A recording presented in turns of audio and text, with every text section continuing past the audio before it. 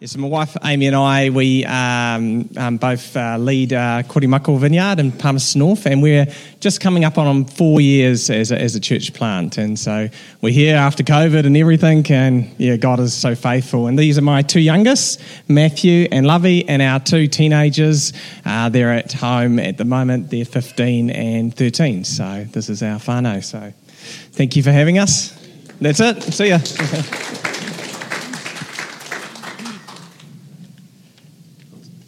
Yeah, cheers.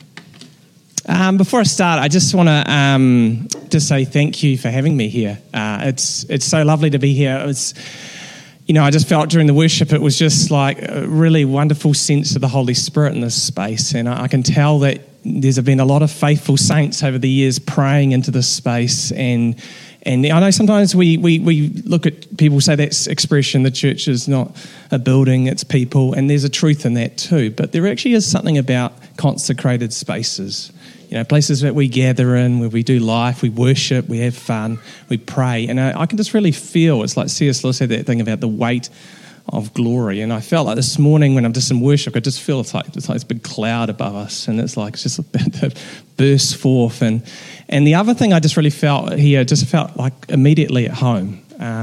We've got a similar style as far as a whānau kind of approach to church, and I just felt like, man, this is a real family.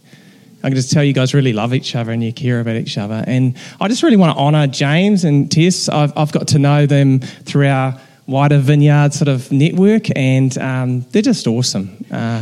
James is just always so encouraging. When he rings up, he's just always got something on his heart. He thinks deeply about the things of God, and he loves the things of the Holy Spirit. And every time I have a conversation with him, he's always very real with me, very encouraging. He's got this sincerity about him that's just so refreshing. And I can see the fruit of it here. And I'm sure you guys know they're wonderful people. Yeah. He didn't pay me to say that. That's all from the heart here. Yeah. And I've also, this is the second time I've been in your space, first time on a Sunday morning, but we came down to the Intermediates Conference, which was wonderful. Our kids were really encouraged, and I'm sure yours and a lot of others, it was a beautiful time. And so I've also got to know Zoe, your amazing youth pastor, and her husband Matt as well, and they're really great too. And I look forward to getting to know a few more of you today. So, all right, I'm going to speak out of Psalm 63. Not the whole psalm, sorry, just get my notes in order. But if you just want to turn in your Bibles or on your phones to Psalm 63, and I'll get started.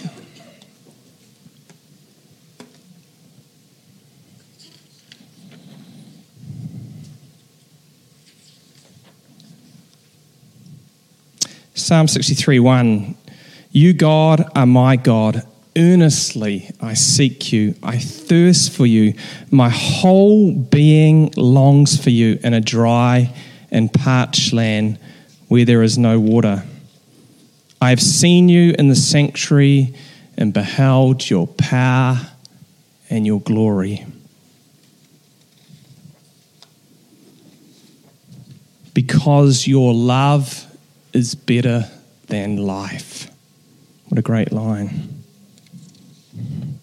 My lips will glorify you. I will praise you as long as I live. And in your name I will lift up my hands. I will be fully satisfied as with the richest of foods. With singing lips, my mouth will praise you. Lord, I just thank you for your word. And I thank you that even though this was written thousands of years ago, it can have life for us right now because it's your inspired word, God. And so, Holy Spirit, we just open up our hearts. We open up our minds. We just want you to speak to us this morning. Lord, would these words go deep into us? And Lord, would you do a transforming work in our lives? In Jesus' name, amen. All right.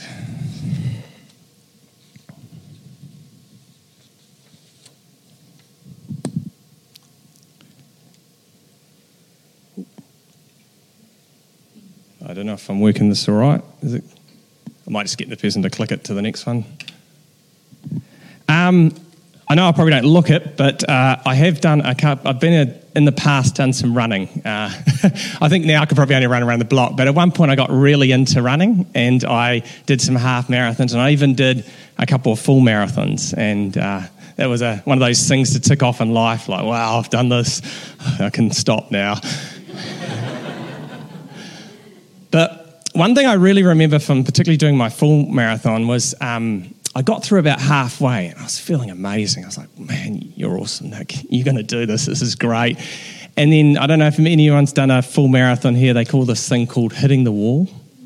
It's this bit where you get your body just really just doesn't want to keep doing it, and your mind's got it like, come on, keep going. Your body's like jelly legs, and it's like, oh, come on.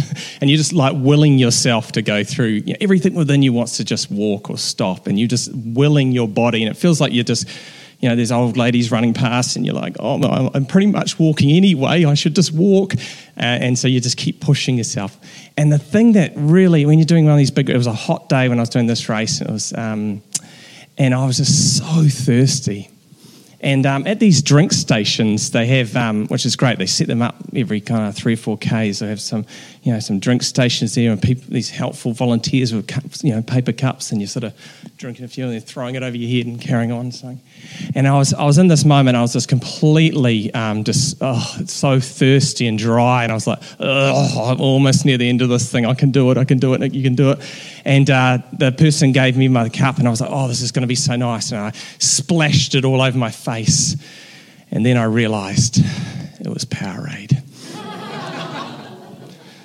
So until I could get to the next drink station, I was running with this like sticky, sweet kind of formula all over my face. And it was like, oh, that was horrible. And in that moment, all I wanted was just some fresh water just to wash my face. And I had to wait another 3 or 4 Ks. But I say all that to say the basis of this psalm is as you read, is David is talking about being in a desert, in a wilderness. And they believe either he's writing this when he's fleeing from King Saul for his life, or he potentially is fleeing from his life when his son Absalom tried to take the throne.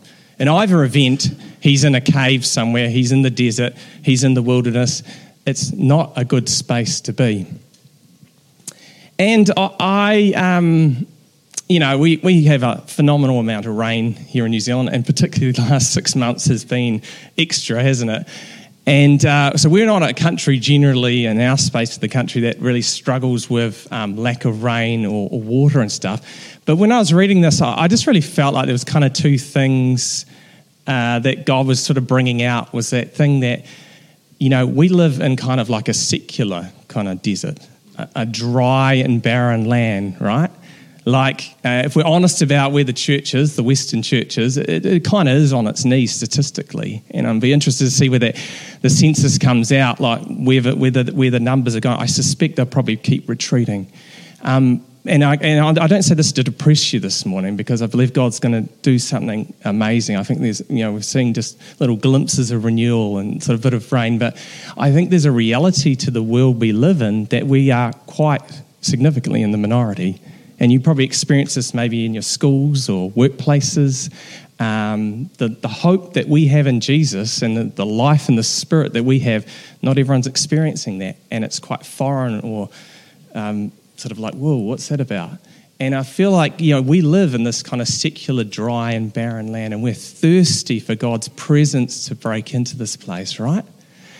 And the second thing I just really felt was that even amongst us, that a lot of us can feel like that dry and barren land. The desert is used a lot in the Bible, obviously as a physical location, but it's also a great word picture of our lives. Because in the desert, everything's stripped away, right?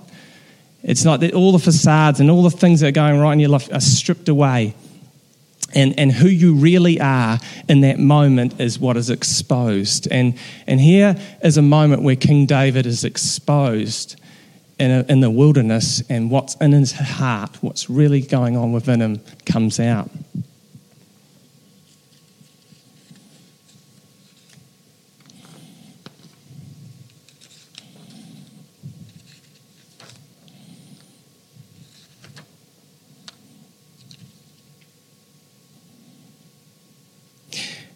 David was a complex character, but was known as a person. I'll just go to the next slide, thanks.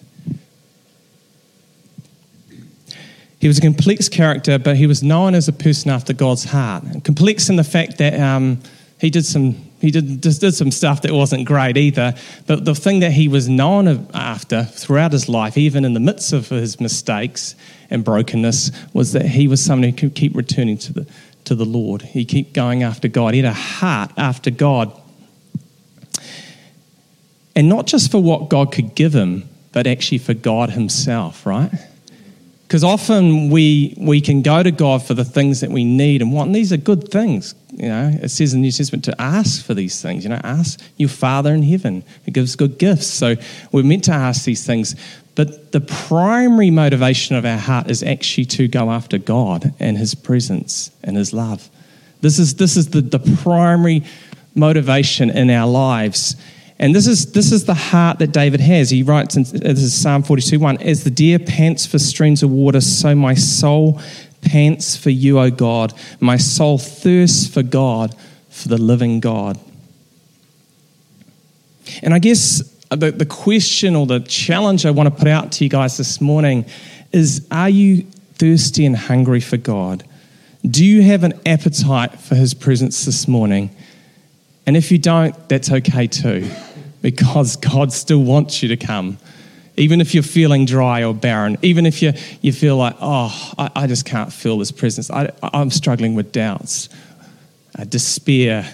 I've got disappointments on my heart. God's like, come this morning. Come, stir your hunger and your thirst for me. I want to satisfy I want to quench your thirst, and I want to satisfy your hunger this morning.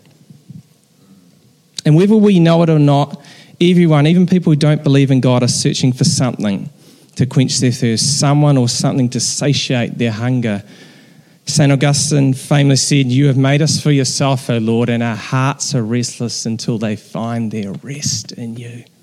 That's that restlessness, that's that hunger, that's that thirst that we all feel, and every person on the planet feels, even if they don't know who God is or what life's all about.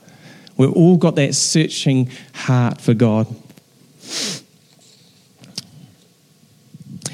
And this is when the psalm, this is how it starts. Earnestly I seek you, I thirst for you with my whole being. When he's talking there, he's talking about everything with him. And it's about in that, bless the Lord, all my soul, and everything that's within me, my heart, my soul, my mind, everything within me is searching for God.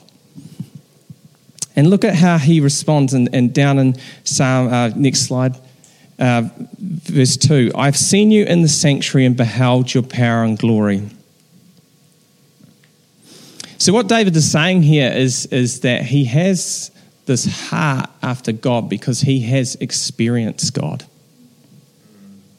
We don't know a lot about his early life other than he was a shepherd boy, and then he came up thrust onto the scene with this great defeat of Goliath, and then he's raised to this place of fame in the land, and then in this incident potentially he's running for his life from King Saul.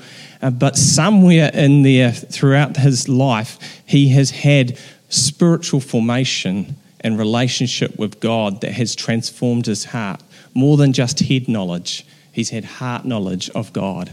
Maybe as a shepherd boy, alone, sitting out there at night, he must have been pouring his heart out, or maybe reciting some psalms or thing. And then as he grew in stature and favour in the place, he says here, I beheld you in the sanctuary. What he's talking about there is, they had the temple. Well, before they had the temple, they had this big giant marquee that was like massive tent that was called the tabernacle. And when he's talking about the sanctuary, he's talking about the place, the holy place within that place. When he says, I beheld, it's like he has contemplated, he has looked at the glory, he's seen the glory of God, and it has transformed it. It's ruined him for anything else. He is ruined for anything else in his life. And it reminds me of what he says in Psalm 27:4. One thing I ask from the Lord, this only do I seek, that I may dwell in the house of the Lord all the days of my life, to gaze, to look at the beauty of the Lord, and to seek or meditate or inquire in his temple. See, David sought after God, at the tabernacle as earnestly as a thirsty man looks for water in a dry and thirsty land. And I guess that's the other question I want to put out to you today. Have you experienced this love? Have you beheld His glory? Have you had that experience? Because I know many of us. I've been raised in a Christian home. I'm a pastor's kid. My dad was a pastor at Wainuiomata Baptist here in Wellington. I gave my heart to the Lord at what used to be known as the Rock at Nairanga Gorge. We've all had these experiences of God, but has it moved from your head to your heart? And there's a saying which says that the longest journey you'll take in life is from the head to your heart. And I feel like that's been my challenge in my life. And I feel like for a lot of us, it's getting from that head knowledge. And there's nothing wrong with head knowledge. Jesus said, love the Lord your God with all your heart, soul, and all your mind. Yes, we want to learn. Yes, we want to grow. We want to grow in wisdom and understanding. But if we stop there at just mental assent and don't let it go down into our hearts, we're missing a huge amount, right? I don't know if you remember this film. It's from the late 1900s when I grew up. Good Will Hunting. And it's about you got Matt Damon there, very young Matt Damon there. He's this kind of brilliant student. He's just a brain box nerd. He just absorbs information, knows everything about everything. And this guy on the right, played by the late Robin Williams, is like a professor, mentor kind of character who kind of takes this young guy under his wings and tries to sort of help develop and shape him. And there's an interesting scene in the movie because they have these ongoing dialogues and conversations about life and experiences and stuff. And the character, the mentor, the Robin Williams guy, challenges him because this kid knows everything. Like, he's got all this knowledge of all this history and everything. But he actually challenges him around experience. Like, have you experienced it? And there's an interesting bit of dialogue where this is where he's talking to him. And he says to this young guy, he says, so if I asked you about art, you'd probably give me this skinny on every art book ever written. Michelangelo? You know a lot about him, life's work, political aspirations, him and the Pope, the whole works, right? But I bet you can't tell me what it smells like in the Sistine Chapel. You've never actually stood there and looked up at that beautiful ceiling. And the point of all this is what I was saying before, is he had head knowledge. He knew all those interesting facts, like more than most people do. But this guy's challenging him, and he carries on with a whole lot of other life experiences. But have you experienced it? Have you been there? Have you experienced how beautiful that is and what it smells like and what it is? And that's what the point I'm sort of getting at home today is have you experienced, not just an understanding, a head knowledge of God, but have you experienced deep within your heart that you can say, yes, that is what the love of God is like. I've experienced the liquid love of God and it has transformed my life, that I'm ruined for anything else in this life. Everything else is just a cheap substitute compared to the incomparable glory and beauty of Jesus when you meet him face to face, right?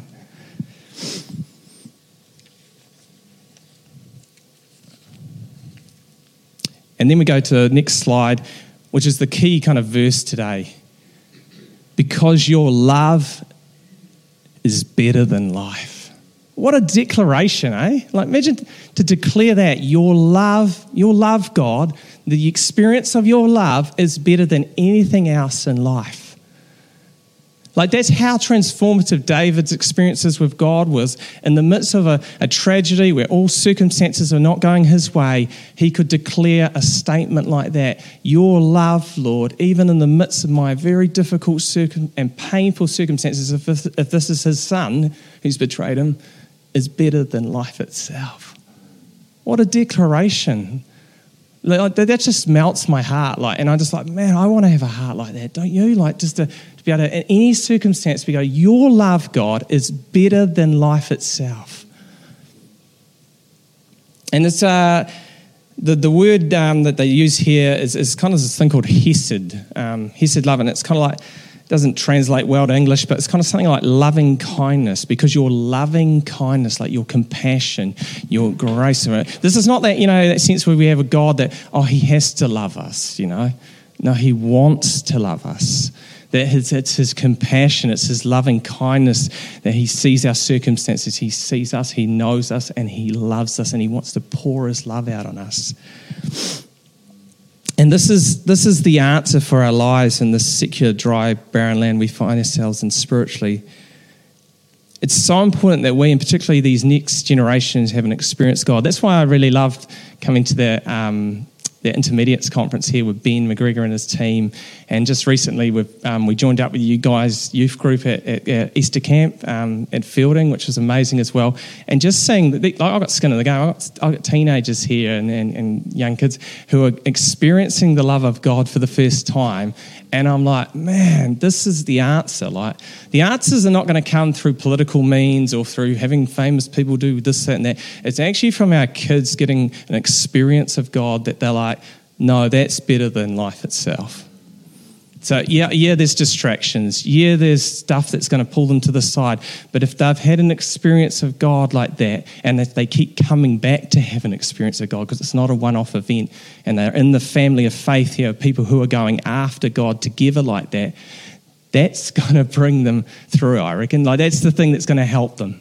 They're going to be so ruined by Jesus that they just don't want the things of the world. Or they can see that those things are just cheap alternatives.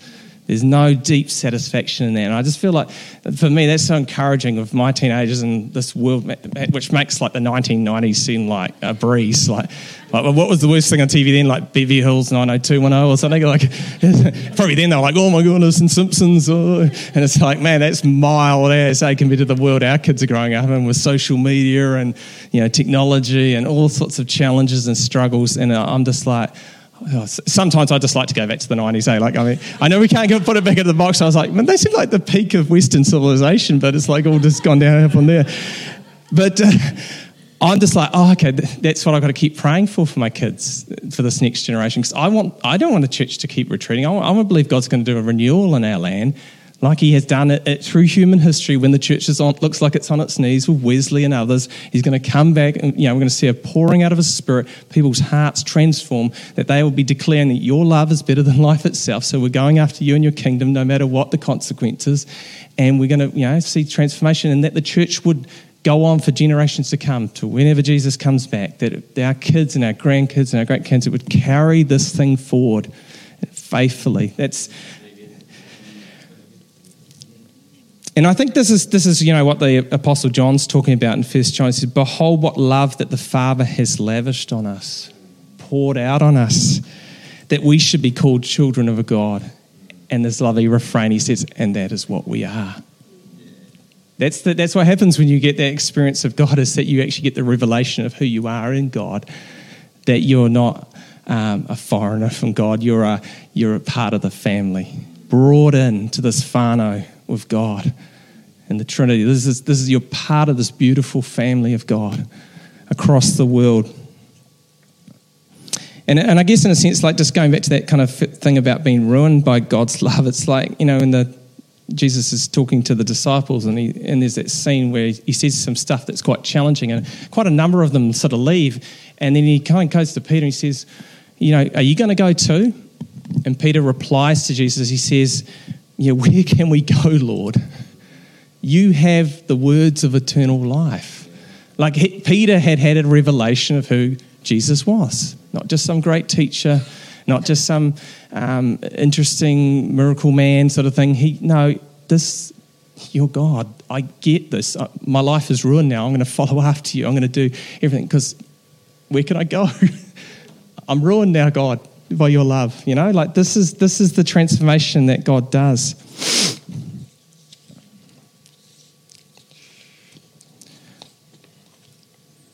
Next slide. And then it's interesting, this is, when you had an experience of God's love, it's almost like you can't stop yourself from giving thanks to God. Look, he says, my lips will glorify you. I will praise you as long as I live. And in your name, I'll lift up my hands. Like when you have had that love in your life, when you have seen the goodness and the kindness of God, you can't help yourself from responding in worship, right? Like this is what whakamoimati is. This is what praise and thanksgiving is. This is responding to this wonderful love that we've received, and we just give it back to God like, Lord, thank you. You're so good. You're so kind. Lord, even though life is tough and circumstances don't always go my way, you are faithful, and you have been there throughout my whole life, and you are there with me right now. Thank you for your incredible love. Thank you, God. And that's how David responds.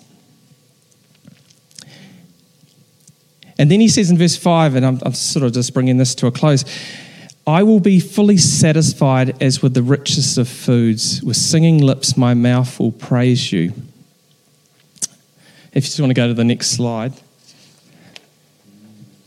I don't know about you, but every Christmas, I make this like kind of little vow myself. I'm like, Nick, you're gonna, Nick, you're going to take it easy this year, like you've not got to overdo it, You're not got the stretchy pants on, like just have a little bit of food with the kids for breakfast, just a little bit of dessert. But no, every year I push the boat right out.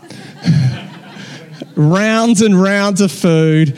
So much like trifle. I never eat this throughout. Anyone else eat this throughout the year? Like Christmas Day, I'm knocking back the trifle. I'm pouring up the plate high, and then I'm having. Anyone had this? A food coma? Like I'm crashed out on the couch, and maybe there's like Lord of the Rings or Back to the Future on TV or something, and it's just like, oh, this is good. Well, this is the kind of idea that David's talking about here when he's talking about feasting on the presence of God. I will be satisfied as with the richest of foods. Like think of the best foods, Christmas Day, whatever your favourite foods are, and it's not just having a little nibble. It's like, pour at the plate, like load it up, seconds, thirds, fourths, and a little bit later. I will be fully satisfied with your presence, God. I'm not happy with just a little bit of it. I want it all the time. And I think sometimes even just around with the things of the Spirit and being filled with the Spirit, I think we just sometimes have these one-off experiences and we leave it at that. And so like maybe you're a teenager and you go to a conference and you really feel the presence of God and it's amazing, but then come Monday, Tuesday, you're back into school and you forget, what was that all about? Oh, was that just a whole lot of emotion? Or you come here today and maybe you really feel the Holy Spirit on you and just really, oh man, God, you're so real. And then Tuesday morning you're at that office meeting and someone's talking about someone forgot to replace the toilet roll in the toilets or something, and you're like, what was that about? Like, I had this amazing transcendent experience and now people are complaining about the dishwasher and the toilet roll and the photocopier won't work. And it's like, how are those two related sort of thing? And it's like, and then we just sort of drift. And this is what I find, particularly guys, just drift. You have an experience of God and you drift and you just sort of go through. And I feel like this is where I want to kind of end my message on today, a bit like in Ephesians where it said, do not be, drunk with wine, which leads to debauchery, which just means making dumb decisions, but be filled with the Holy Spirit. And in the Greek, it kind of basically has this idea of being continually filled with the Holy Spirit, that it's not a one-off event. It's not just after you get baptized and someone tries to pray for you to be baptized in the Holy Spirit and then you've got the one and done sort of thing. It's like a daily thing. And this is what I encourage you today. This is why it's so important to come to church, especially in our day and age, because what this is doing is like a circuit breaker for that thing. Because if you stop going to church for weeks and months on end, I know people say, you don't have to go to church to be a Christian, but it's really blimmin' hard to do it if you're not going to church and with other Christians, right? Sorry for my bad language there. Because you need to be around other people who are doing this as well. And that's why when you're coming here, you're being encouraged by each other. We're encouraging each other. Sometimes I go into church and go into prayer meetings and I'm a bit discouraged and I'm leading the thing. And then someone has a word or someone leads in worship or someone prays for me and I'm like, oh, yes, thank you, Lord. There's a sense that we almost have to kind of borrow each other's faith from day to day sometimes. So we've got to have that going on Sundays. That's why it's so important to be here. This is what you're doing. I just want to applaud you for being here today. It's King's birthday weekend. There's probably a lot of people in cafes and away on holidays and stuff, but you're here. Good on you. This is important for you and your kids and everything else. The other thing is we have to build a daily kind of well in our lives. And as charismatics, I think we really struggle with this. I'm a INFP, I hate structure, I like to flow with things, no wonder I'm a charismatic, ooh, this feels good, spontaneous, I love it, it's great. And I do love all those things, But one thing I've had to learn through my walk with the Lord is I've had to build a bit of a structure, a bit of a trellis to kind of help me build that well into my life. So when Monday and Tuesday come and I'm starting to feel like I'm caught up in my work and getting caught up in the things of this world and I've forgotten about God, it's like I've got a daily devotional rhythm that I'm going to each day. So that Monday morning, it's Sunday now, but Monday's coming. Tomorrow morning you get up and whatever time you do it, it's 6 o'clock or 7 o'clock, you open up your Bible, you get your coffee out, you maybe you'd pray while you're going during, driving to work or on the train or something, that you're like, I'm building the presence of God into my whole day and week. So it's both and. I'm going to have experiences, amazing experiences with God, but I'm also going to have daily experiences of the presence of God, and we're going to bring those two things together, and it's going to build up a well in me that's going to give me life and life in abundance.